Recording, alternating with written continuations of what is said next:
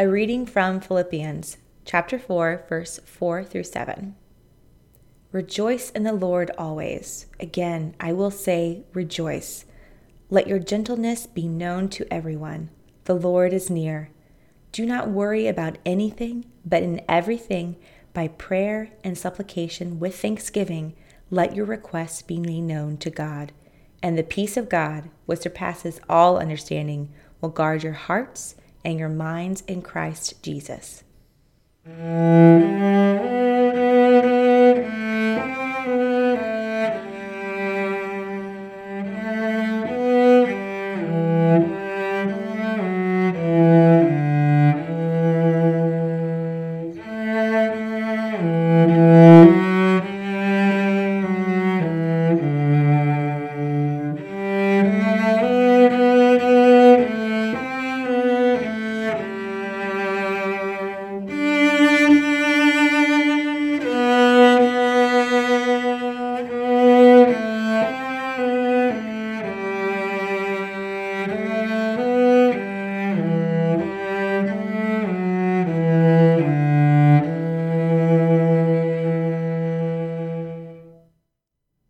Where is the power to guard in the peace of God?